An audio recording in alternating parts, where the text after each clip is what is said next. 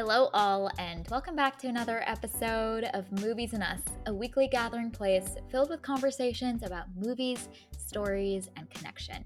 My name is Jennifer Hahn. And I'm Sarah Callan. And today we are continuing off of our previous episode onto the Souvenir Part 2. Sarah, do you want to kick us off with an IMDb summary for the Souvenir Part 2? Sure. In the aftermath of her tumultuous relationship, Julie begins to untangle her fraught love for him in making her graduation film, sorting fact from his elaborately constructed fiction. Oh, yes. He did a great job elaborately constructing that tapestry of lies and manipulation.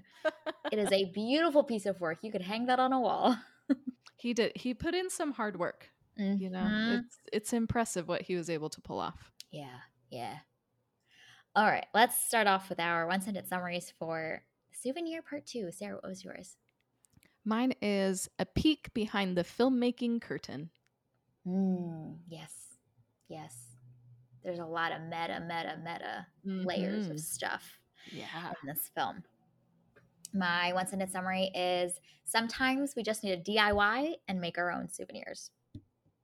Oh, nice. Yes. Well Okay. played. Well, when we started, when I started watching the Souvenir Part 2, I just kept thinking about our last little bit and our previous conversation around how this really doesn't feel like a sequel. This feels like a continuation of the first half of a whole story. And so I am intrigued to hear your thoughts about the Souvenir Part 2 as we deepen and continue on this journey with our main character. In this first section, we won't spoil anything that happens in this movie, and then we'll include a spoiler and then have full reign. So, Sarah, thoughts on the Souvenir Part 2 at a high level? Did it work for you as well as the first one? Yeah, it worked for me. I think I am a sucker for movies about movies being made, and so I think a lot of those components was really interesting to me, and then seeing her, making these movies as a way to also process through her grief and try to find answers and try to find the truth while making movies, I think was a really interesting choice. I think that there's in this a lot of cool cinematography as well, like we talked about in the last episode. And I appreciate that there's some moments of like real conflict between our characters, and I think that that was pretty interesting to navigate kind of as Julie is finding herself and learning who she is and how that colors her interactions with others. I think a lot of that was really interesting in exploring who this person is now that she is no longer with Antony. So yeah, on the whole, it worked for me. How about you?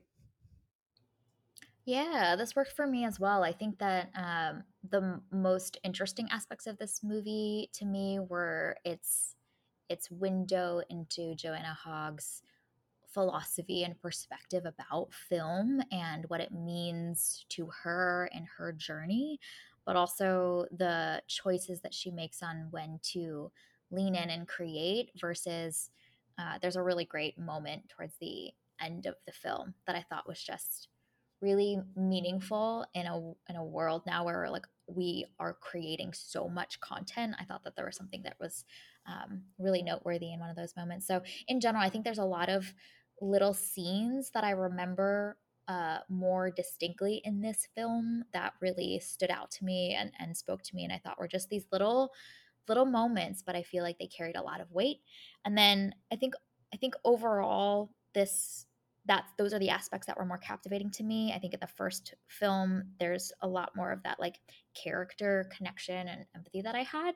In this one, it almost feels like it zooms out a little bit to think about art and film as a medium, the creative process, all of that. So it kind of looks at the whole story from maybe a little bit of a higher altitude. There's still a lot of really great character moments, but I think in general this movie seems really interested in the way that our lived experiences affect and shape how we view our art and what that means to us, and then therefore what that means to the world. So there's just kind of like a deeper philosophical angle to this film that I found really captivating, and I thought was a really interesting follow up to the first film, which is so deeply character driven and so infused in like kind of these individuals' experiences. This one kind of feels like I'm envisioning a camera lens that just like zooms out a few frames, and we can see a little bit wider.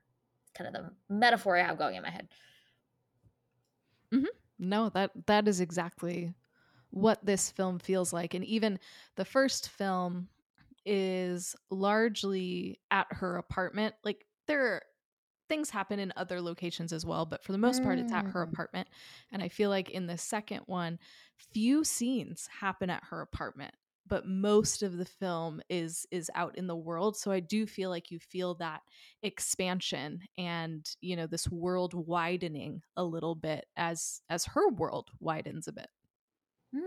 That's a really great point. We both like um, kind of metaphorically zoom out on the like subject material covered, but also physically are able to expand and move out a little bit more.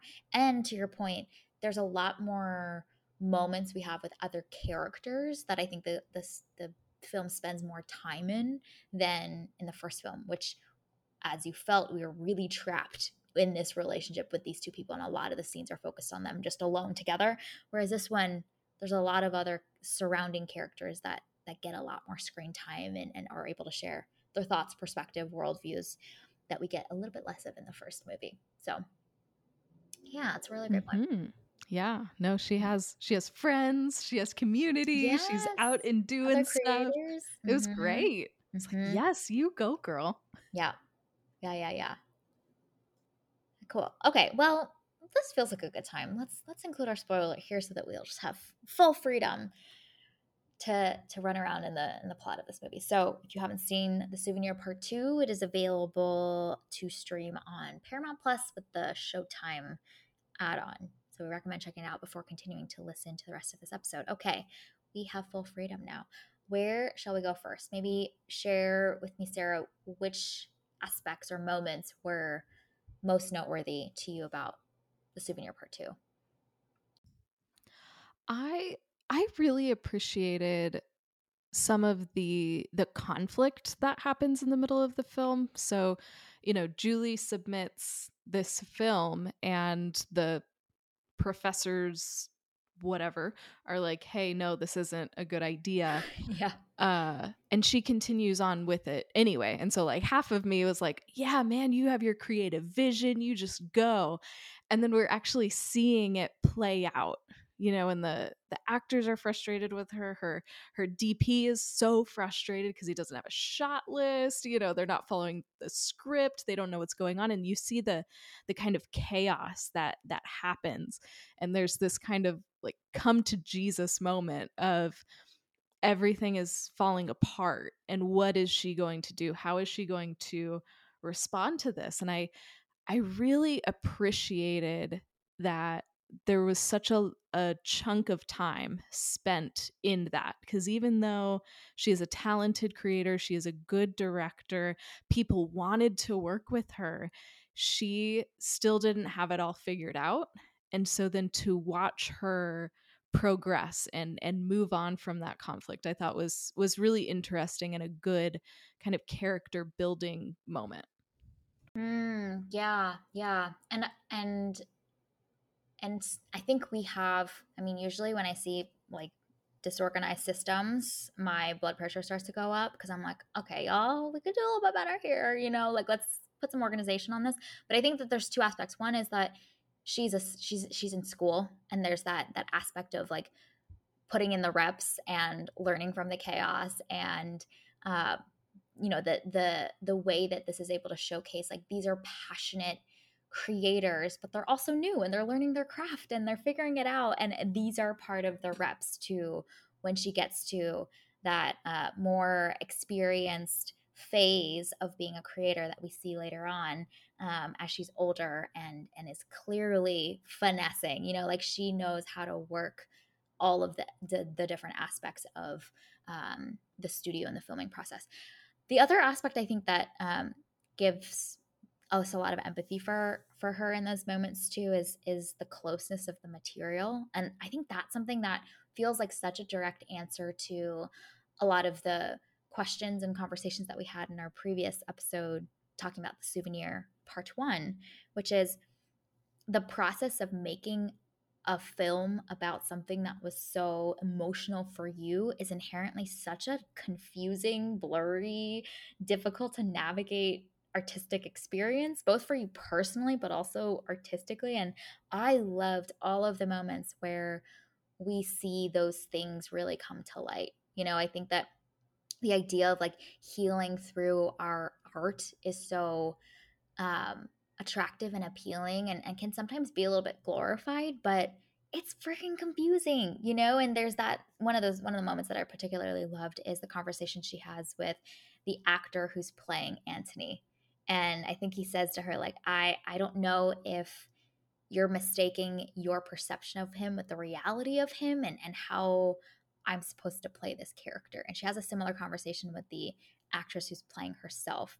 Like, the actress is like, how could you not be reacting to these signs that she can, clearly see? Like, there's a disconnect there between your own lived experiences and trying to portray that authentically, and then bumping up against all of the people and personalities that have to figure out how to bring that vision to life with something so deeply personal. And I love that the film spends so much time showing us those kind of difficult moments where you have to navigate all of that, and you're also processing it yourself at the same time, and the confusion that comes with that. So I thought that was really meaningful, and I appreciated the many moments, the many dimensions of that we get, that leads to the disorganized process of creating something great at the end of this. And those conversations made me really appreciate Joanna Hogg too, because this is based off of her life, especially the first one. And so understanding how hands off to a degree she was in the first one, and how uh, she allowed, for creativity to happen in the first one instead of trying to control everything, and then to see Julie, who is in the throes of processing through all of this emotion, trying to control it. I wrote down the conversation between her and the actress. At one point Julie says, no, that's not how she would do it, that's not how I did it. And so she wants to have this control over her story, and have it look exactly as it happened. And so then just contrasting that with what I know of Joanna Hogg's process of filming the first Souvenir is just an interesting meta comparison as well. That's a fabulous point. Yeah, yeah. The willingness for her to let the creativity of the artist that she's brought on lead as well, and let it be organic in some aspects. That's a huge trust exercise, especially when it's portrayed as semi-autobiographical and this is your lived experience. There's a vulnerability around, like, this is the viewers and the audience and the industry are going to interpret your perspectives through this character. You know, the way that there's so much conversation around Meet the Fablemans on what does this say about Spielberg's relationship to his craft and his childhood and the perspectives that are formed. Like, everyone's going to kind of analyze it at a deeper level around what this says about you as a creator, and to give that so freely is a big trust exercise. That's a big trust fall. Yeah, yeah, and requires that security in who you are, and like we talked about Mhm. last time, like humility and wisdom and all of these things. And I I think it's so interesting how Joanna Hogg has made these movies, uh, and to make a movie about yourself, and to have that level of grace for your past self, but also showing your faults and your failures and the times that you didn't get it right as well. I think she strikes a really interesting balance between those two, and shows that her as a filmmaker has some perspective on her own past and what she has been through to be able to create something like this. It's pretty special, and I don't know that a lot of people have put in the work on themselves to be able to do something like this. Yeah, yeah, it is kind of insane. I think that there's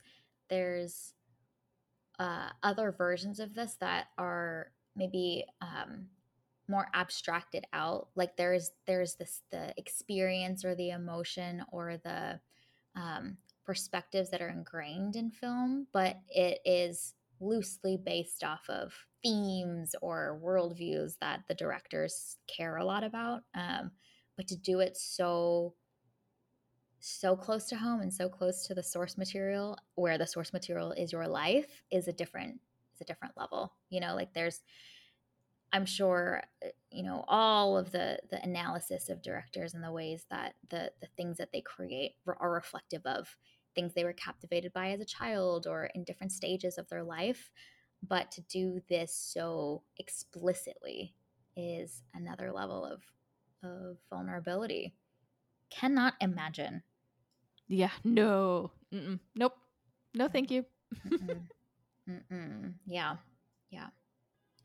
Um, one of the other aspects while we're talking about like the portrayals of them on set, one of the things that I loved is one of the moments where she realizes that the lighting and the angle isn't what she wanted when she gets on set, Mhm. and there's the like frustration of the crew members around having to like completely rearrange the set, and they're bumping up against each other and whatnot. But I thought that that was such a great little moment of showing the creative process, but also the the the weight and the consequences in doing this in such a large group of human beings and the organization required to just create a film. You know, I think it's different to kind of change direction or course correct once you um, realize when it's you as an individual and there's a more tightly controlled environment to do that in.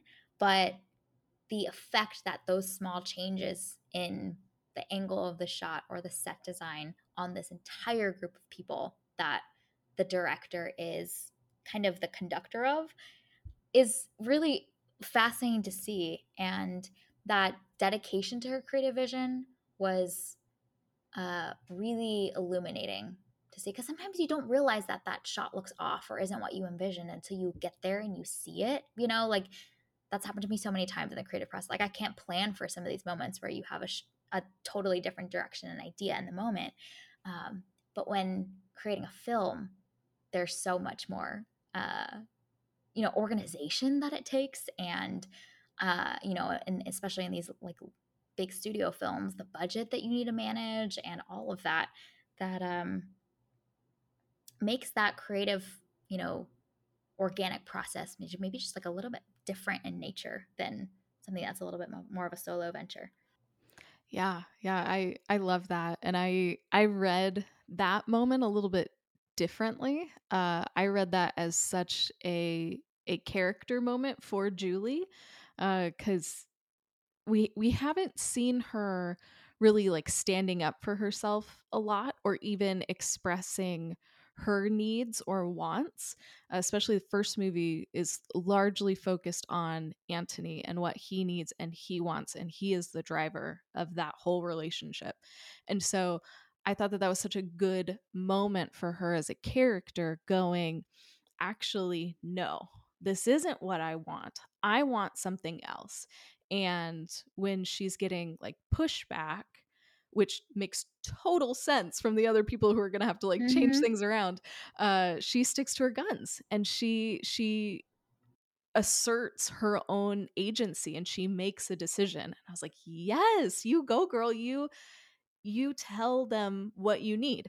It would have been better if you would have done this a little bit differently, get it right maybe the first time. But I was so excited to see her actually making decisions and actually voicing what she wanted and knowing that what she wanted is important and has value, because we haven't seen that from her before.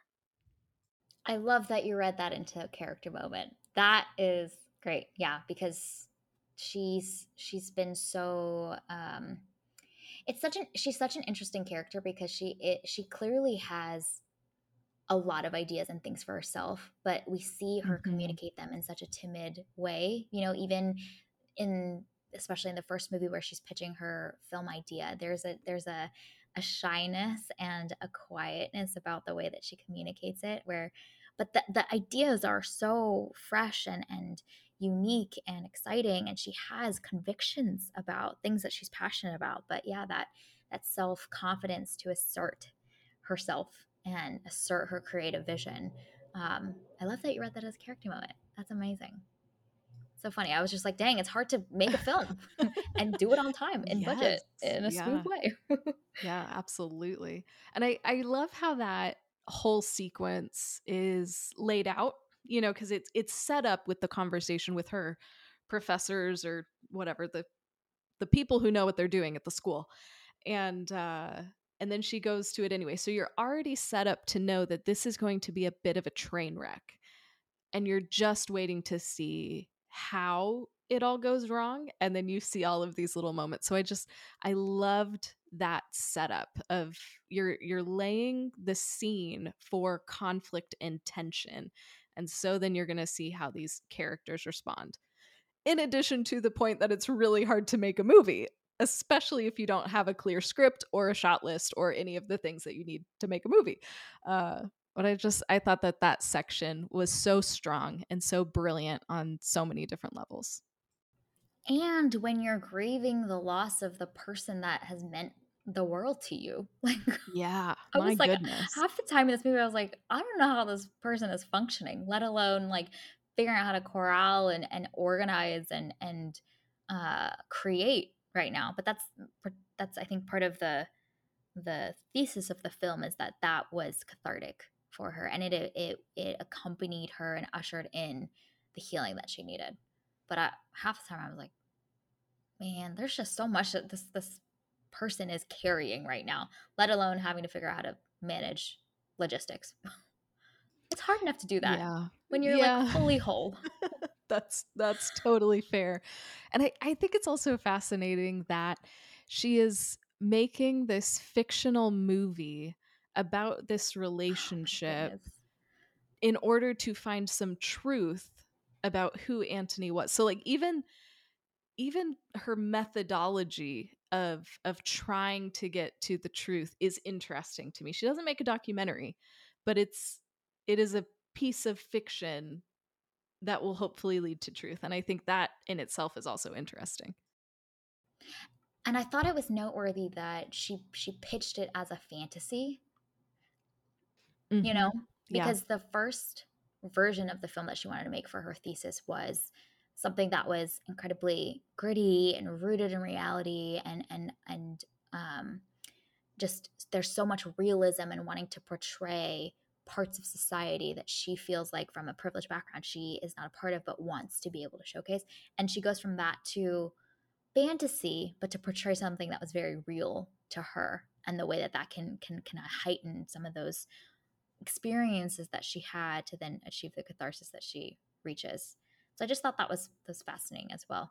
It was validating because the first time that I watched The Souvenir, I felt like there was Yep. this fantastical aspect to it while also being so rooted in realism too. So it was like, Julie and I see eye to eye with you, girl. Yeah, no, you got it. You nailed it. Yeah, when she said that, I was like, "Oh my gosh, we talked about that in part Yeah. 1." Yeah. But I was also thinking about how triggering it must be to see this person, this actor, like in the same clothes that this person wore and recreating these moments that you just lived. Like, I think it feels like the suggestion of the timeline of this is like immediately after the events of Souvenir Part One. I was like, this is really soon, Julie. Yeah. Wow. To Yeah. relive those moments in the same, recreate the apartment, uh, recreate the moments where you're dancing and he's, got the scarf on his head. Like all of those moments you're reliving so soon. I just was a little concerned for the time the girl might have needed before she dives into this. Yeah. Yeah, that was one of the questions that I had while watching this is where are we on the timeline?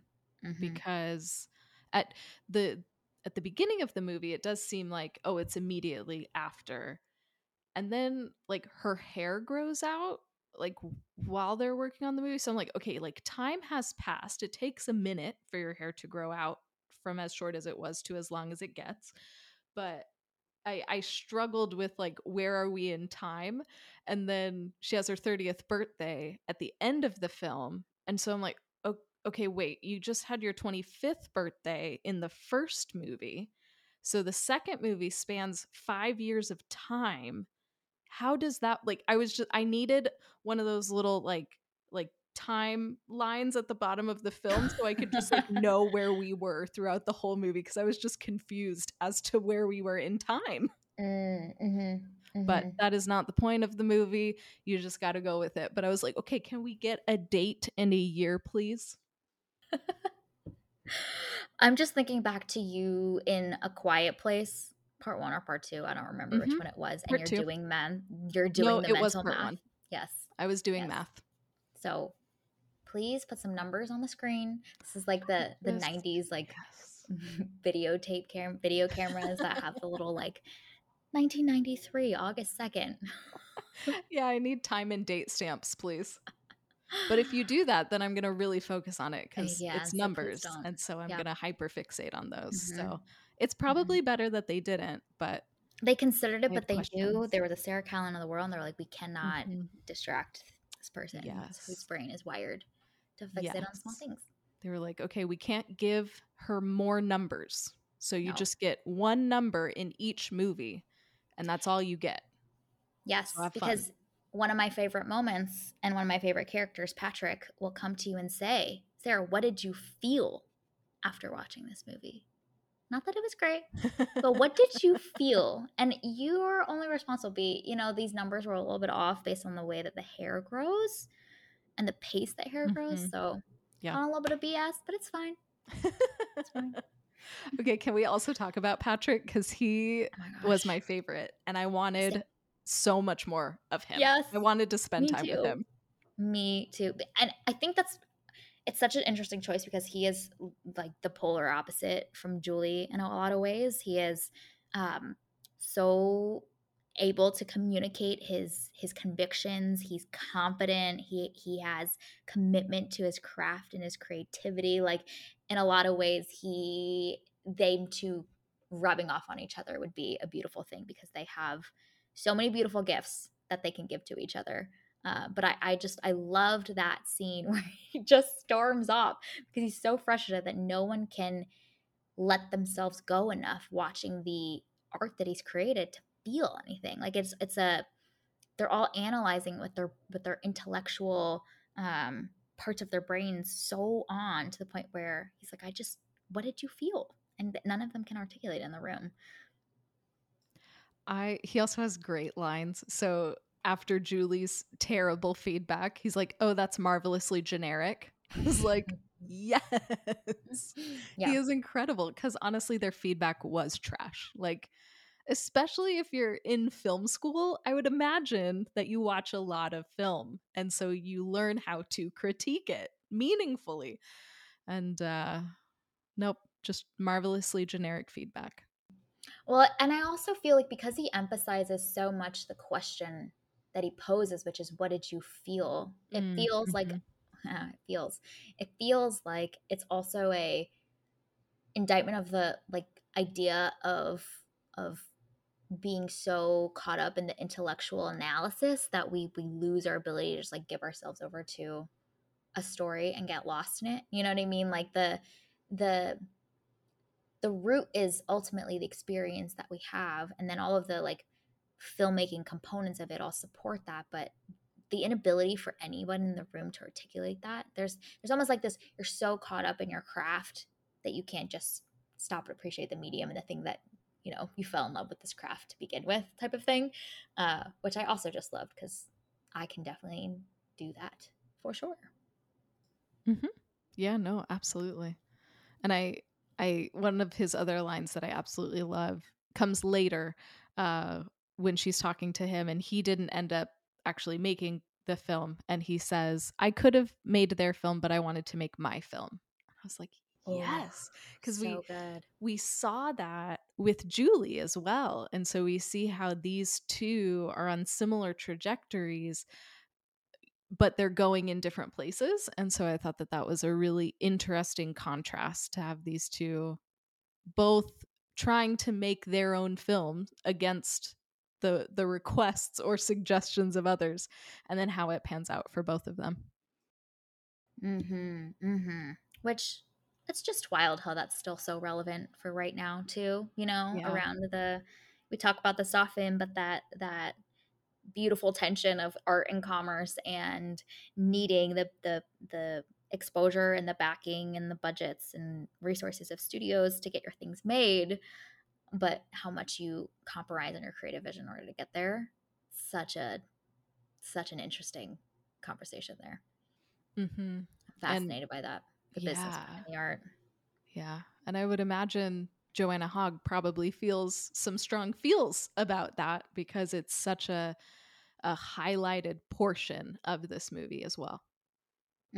Yeah, you see the moment where Julie's character needs to ask for more money because she wants to commit to the creative vision around the score that she had in mind, but there isn't the money for it. She has to go and ask her parents to fund that bit of it.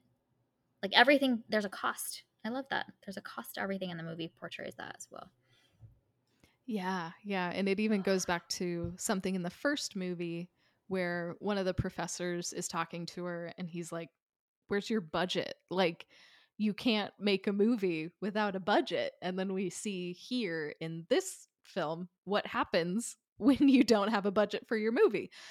So I love these tie-ins between the first and second movie that, like you said earlier, it makes it feel like one cohesive film and not a follow-up sequel to the first story. Mm-hmm. Yeah, those threads are woven pretty seamlessly versus like we've introduced a set of themes here and now we have a new set of themes in the second one. No, that was one thing that I was impressed by is at the end of this movie I was like, this really is a two-part story.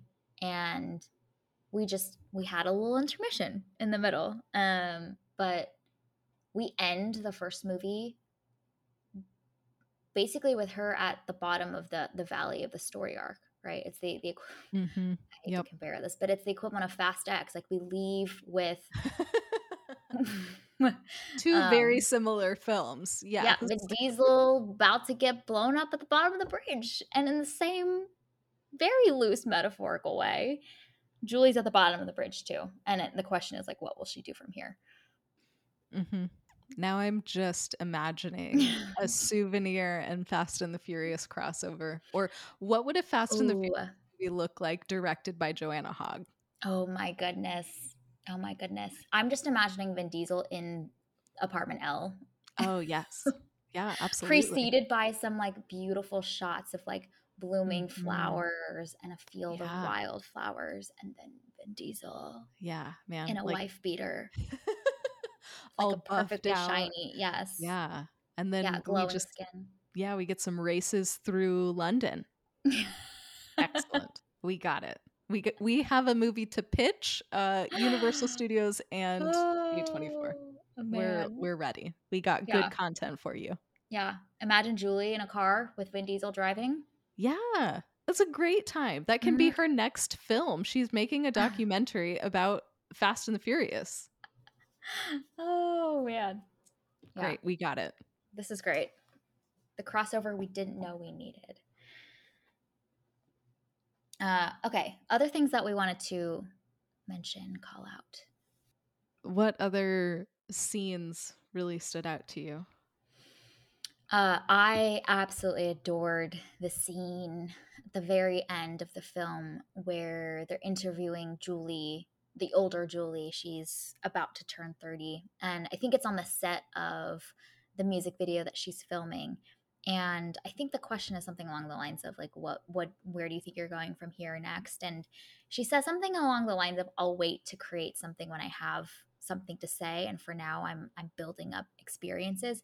And I just love that so much because I think that we just live in a time where there's so many opinions, so many voices. We love sharing our opinions. We love just outputting and creating so much content. And for someone to have the wisdom to hold all of those perspectives back until the right moment, I just think is really meaningful. And it's very reflective of the way that Joanna Hogg has also chosen to create in her lifetime as well. I think she was in her late 30s or 40s before she created her first full feature length film. And the wisdom in that, I just think is rare to find someone who's willing to hold back all of that until the right moment. Um, so that level of restraint and the wisdom to know that there's more that needs to be deepened and aged over time, like a fine wine before it's ready for the world, I just thought was so meaningful in the time that we live in now. I love that too. I wrote that line down as well. Because I feel like that is an art and a piece of wisdom that we have lost because we do live in this content creation moment where if you're not constantly producing content, if you're not always there with something to say, then you're just kind of glossed over, you're forgotten, you're left. And so I think having that line and showing Julie with that wisdom that is so contrary to how we do things today, I think that that was really powerful and something really important just to think about and ruminate on of why am I creating what I am creating? What am I putting out there for the world? Is this has this matured enough for me to release it or does it need some more time? There's so much wisdom in that. I love it. Yeah, yeah. And I have a little soapbox that I can get on around Ooh, yes. influencers and celebrities writing memoirs for the sake of, again, content creation, like forming their narrative and forming their personal brand. But a lot of them, like, there isn't that deepening that you have when you've done the work and the reflection to have something meaningful to add to the gamut of the slew of all of the memoirs and stories and perspectives and opinions being told. So I just think that sometimes we don't need to write a memoir if we're maybe like 32 and perhaps we need some more time and some more life to live before we're sharing all that perspective. I know, and this is the commerce side of it, because there is an aspect of being able to share your narrative and have people get to know you through writing these memoirs. But again, I just feel like there is something so wise about holding back until the right moment. We don't need to put our stories, all of our stories, out there all the time unless we think that there's something that's really worthy that can be shared, or recognizing ourselves that there's more that needs to be uh, examined and uprooted and reflected upon before you want to put that out there. Like there's some things that you might change your perspective on around your own story that you will have to put out again. And so I just am thinking about all of the 30 somethings that already have memoirs. And I think that we could use some wisdom and judgment there. Oh, yeah, absolutely. I'm always fascinated when I see Ah, a 30-year-old with a memoir. Like, mhm. wow, like what? Let's chat about this. There's a pride in believing that, like, there is enough of your story Mhm. that you've lived through to put that out there in like a 250-page Yeah. book of words for people to read. Yeah, it's true. Yeah. But let's be like Julie. Let's store up our information and experiences until we have something else to say, you know? Mm-hmm. Because I also Mm-hmm. think there's something about how a story is told as well. Because sometimes you go through some things and you want to tell that story just like Julie. She wanted to tell the story, but she told it through this fiction fantasy thing. So I think there's even some value in letting that marinate for a bit while you go, hey, what is the best vehicle? What is the best method to tell this story? As opposed to just like, boop, I'm going to do it this way, when that might not be the best way to tell it.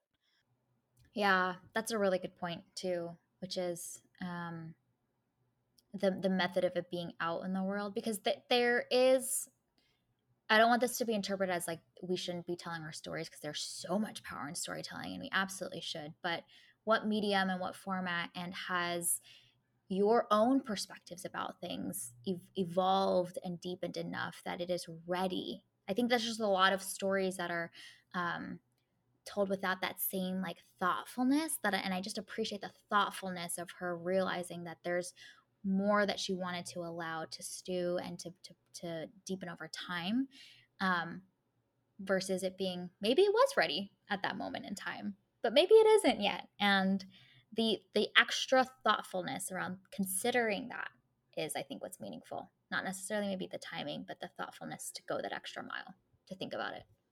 Yeah, and even the growth in her as a character to recognize this. She initially is making this film to help process through her feelings and her grief and learn more about Anthony, and it was probably too fresh and too new for her to do that. And so she's learned from that. Uh and I appreciate that we can see that this character isn't staying static and she's not doing things the same way that she used to do them. And she's also not wholly focused on that experience anymore. Obviously, that's still a big part of her life because it was such a traumatic experience so young, but that hasn't shaped her identity. And she knows that there will be other experiences that she will go through that are worthy of sharing, that are worthy of creating films about. And so I love that even that moment, it's so wise and it's so refreshing, but it also shows that this character is stepping into who she is as a person, and is no longer as consumed with the grief as she was at the start of the movie. Yeah, because even the way that she frames why she's wanting to wait to create something when she has something to say is she follows it up with, for right now I'm living my life and building up experiences, Hmm. and through those experiences are when those perspectives and wisdom and meaningful musings to share with the world are able to connect with each other across experiences, or to be shaped by other people's experiences. Like, I think that it's not an idleness as well. Like, she is actively engaging with the world, engaging in herself, growing, and through that comes that when the time is ready for that thing that she wants to create and put out into the world. But in the meantime, like there's something like really fun and exciting about that idea of like, for now I'm building up experiences, and all of those little individual pieces will come together in some way, in some mosaic, and when that's ready it will be ready. But now she's collecting the pieces. I just thought that was a really great way to frame it too. And then we see her actually living a life Yeah. and having her friends over. And I also appreciated that this film ends kind of where the first one started, because she's having a party at her flat and she's surrounded with people and just having a good time. And so I thought that those parallel bookends were also really nice. Like, we've been through this whole journey. She's changed so much as a character, but we still get to see her enjoying life and enjoying being with people and enjoying creating with people. I thought that that was a really nice touch. Yeah. I just felt so much catharsis in that final scene of seeing her, just the way the actress plays the difference in countenance of Julie from the just 75% of the rest of the first movie and for this one, and then just the light that she's just emanating and the confidence that you can palpably feel, as such a shift from the Julie that we've seen over the course of the rest of the previous movie, and then this one as well. It was just like, oh, we're just celebrating with her. I'm like, I just feel like I'm her friend at this party, just being like, wow, look at the person that you have. grown to be, and you can see the true healing that has happened for her. And that was such a high to end on. I expected this film honestly to end a little less positive than it actually did, and I was like Yeah. pleasantly grateful that it ended on Yeah. such a beautiful high. So that was really great. And it doesn't Surprising. feel like cheap or cheesy either. Because Yeah. I feel like we go on such a journey with this character that, like, of course, we're rooting for her, but we've also seen her put in the work. And so it feels earned, Hmm. and it feels like her stepping into who she is and stepping out of all of the baggage and the trauma and all of the things that she went through, and she's really stepping into who she is, and it just feels so good. It's wonderful.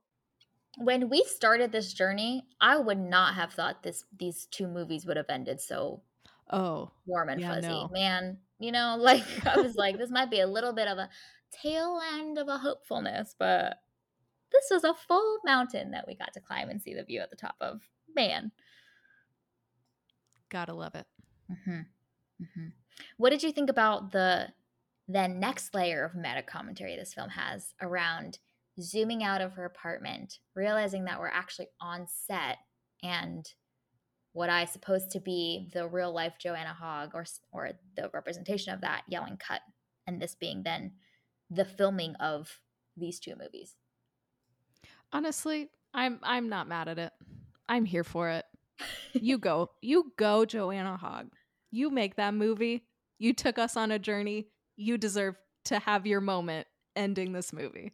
Hell yeah. I loved it. I think that there's a version of this where that is a little bit gimmicky and cheesy, but I think that, as we mentioned, Julie goes on such a journey, and it feels like just this fill in the blanks of not only has Julie, the character, achieved a level of self actualization and confidence by age 30, but then this character will go on to be able to create a film about this when she's, I think it's like 40s, right? Like that level of like insinuated growth that will happen even afterwards. I ate it up.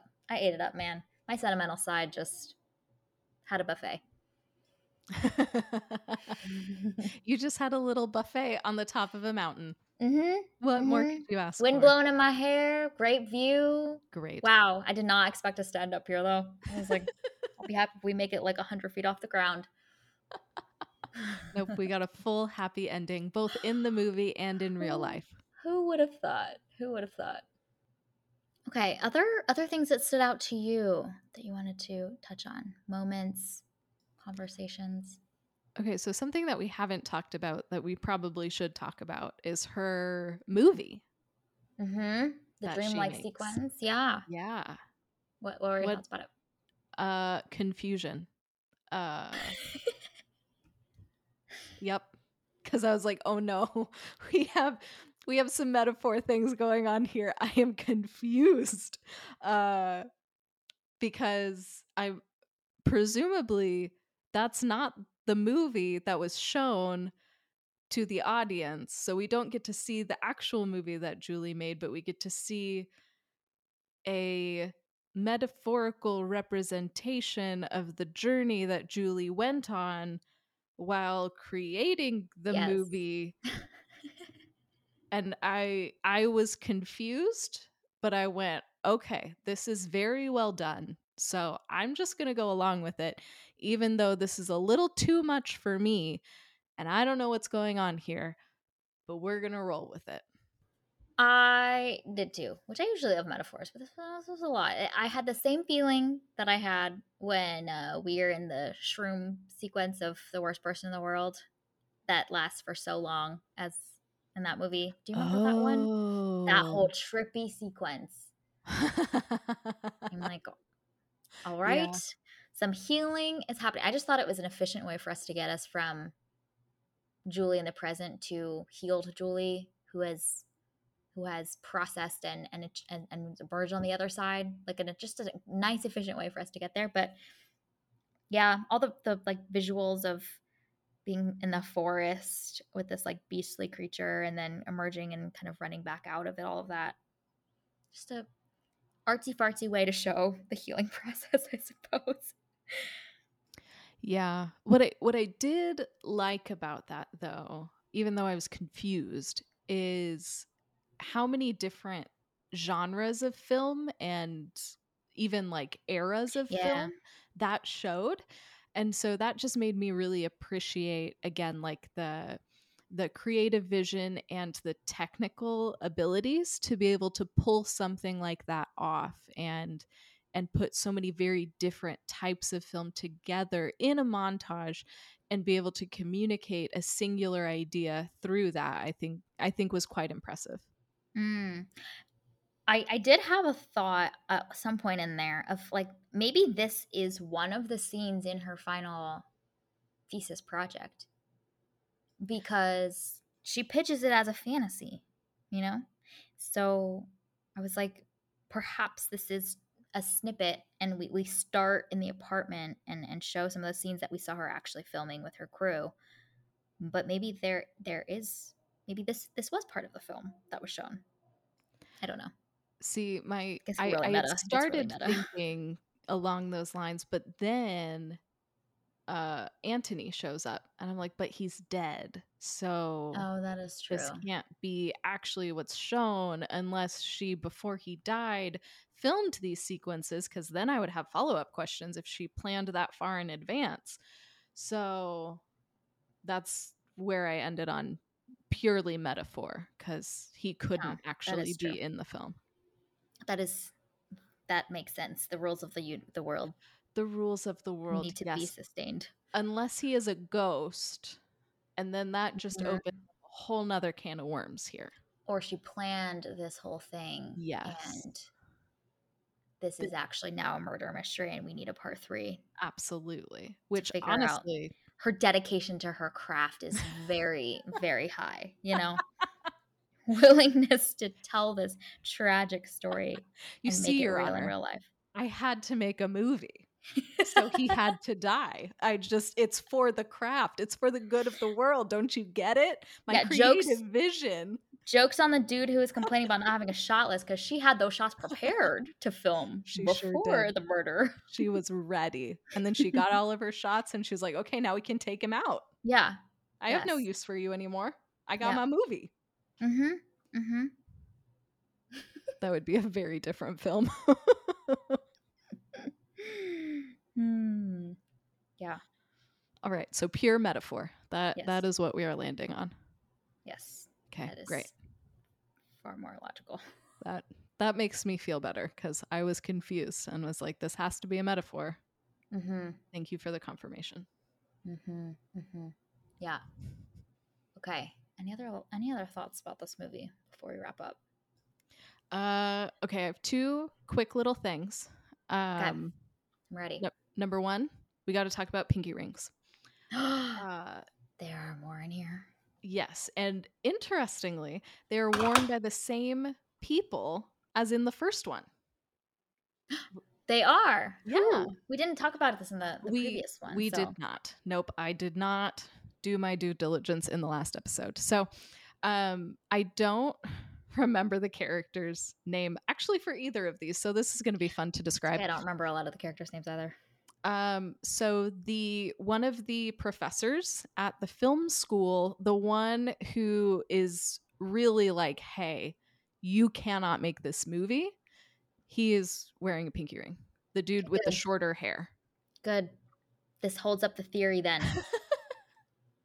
Your repression of this female creator's ideas and her just artistic vision. Like she's in school. You know what I mean? Like let her make the movie. My gosh. Good. I'm glad this holds up the Amazing. theory. And so then the other person, he's not in either film a lot. Like he's only in a couple of shots in both of them. But in the first one, he is at the very beginning and he's playing a harmonica and he's wearing a pinky ring. Oh, yes. Yeah. I love that dude. He was Yeah. great. He was a good time. That's the kind of dude you So want at your party. Just good it's vibes. true. It's true. Okay, so So this I does not think support our theory. we need But a little like asterisk with the theory in that, like, if you are a artist, then the rule doesn't always apply. Well, we don't know about this dude's life, That's true, we don't. you know? Maybe he killed Antony, which then I was wouldn't make him a villain, but it's still not great to murder people. It's about that my brain also went there, like maybe he's an accomplice in Julie's plans. Okay, so jury's still out on the dude playing harmonica, but Right. I also feel like, though, if you play the harmonica, can you be a villain? Like, I don't know. I feel like that is not an instrument that lends itself to villainry. Yeah, but see, Julie knew that. That's why she included that short little shot in her movie to be Oh, like, got let's it. do some brand marketing for you here that you are not this person. And this is the evidence we will show the So, jury. so the thought is that the harmonica balances out the pinky ring, and so then he's neutral, and we don't Yes. expect him to be the killer. Yes. Hmm. Exactly. Okay, this is Exactly. great. See, again, dude that was complaining about the shot list, she's got one because this shot made it in for all 5 seconds it's on screen, if that, you Yeah. know? Okay. Yeah, Excellent. I love this. This is so fun. this is this is amazing.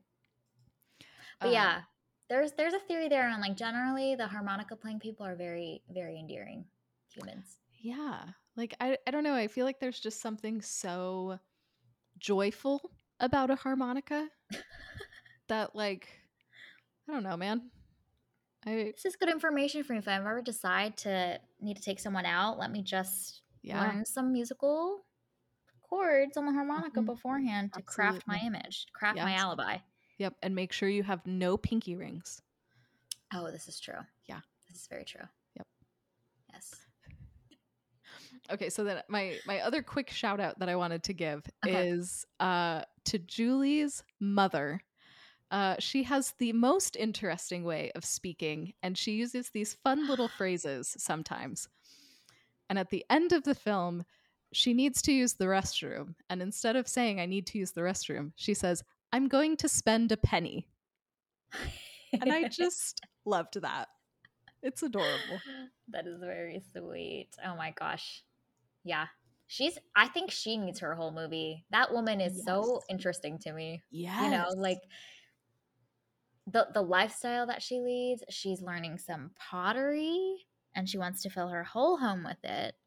Um, Tilda Swinton just does an amazing job of communicating so much emotion without her face really even moving that much, but you can sense that there's so many things going on in her brain when she's like crafting her responses to some of Julie's questions. I love watching it. I love watching it. Like, more and more, I'm convinced that there is nothing that Tilda cannot do. Mm-hmm. Mm-hmm. And I love that. She's incredible. Yeah. Yeah. All right. Well, this was our review and discussion of The Souvenir Part 2. You can find it available on Paramount Plus with the Showtime add on. Thank you for listening to this week's episode of Movies and Us. Our name sums it up. We're all about movies and the powerful ways we can connect with each other and the world around us. This podcast is about all of us and our shared stories. So everyone is welcome here, and we're so glad you spent time with us today. You can subscribe to this podcast on Spotify, Apple Podcasts, Google Podcasts, or wherever you tune into your favorite shows. Drop us a review letting us know your thoughts about The Souvenir Part 2. You can connect with us on Instagram and Twitter at Movies and Us Pod, or email us at moviesanduspod@gmail.com. We will be wrapping up A24 August with our next film, Beau is Afraid. We hope you have an amazing week, and we'll see you very soon.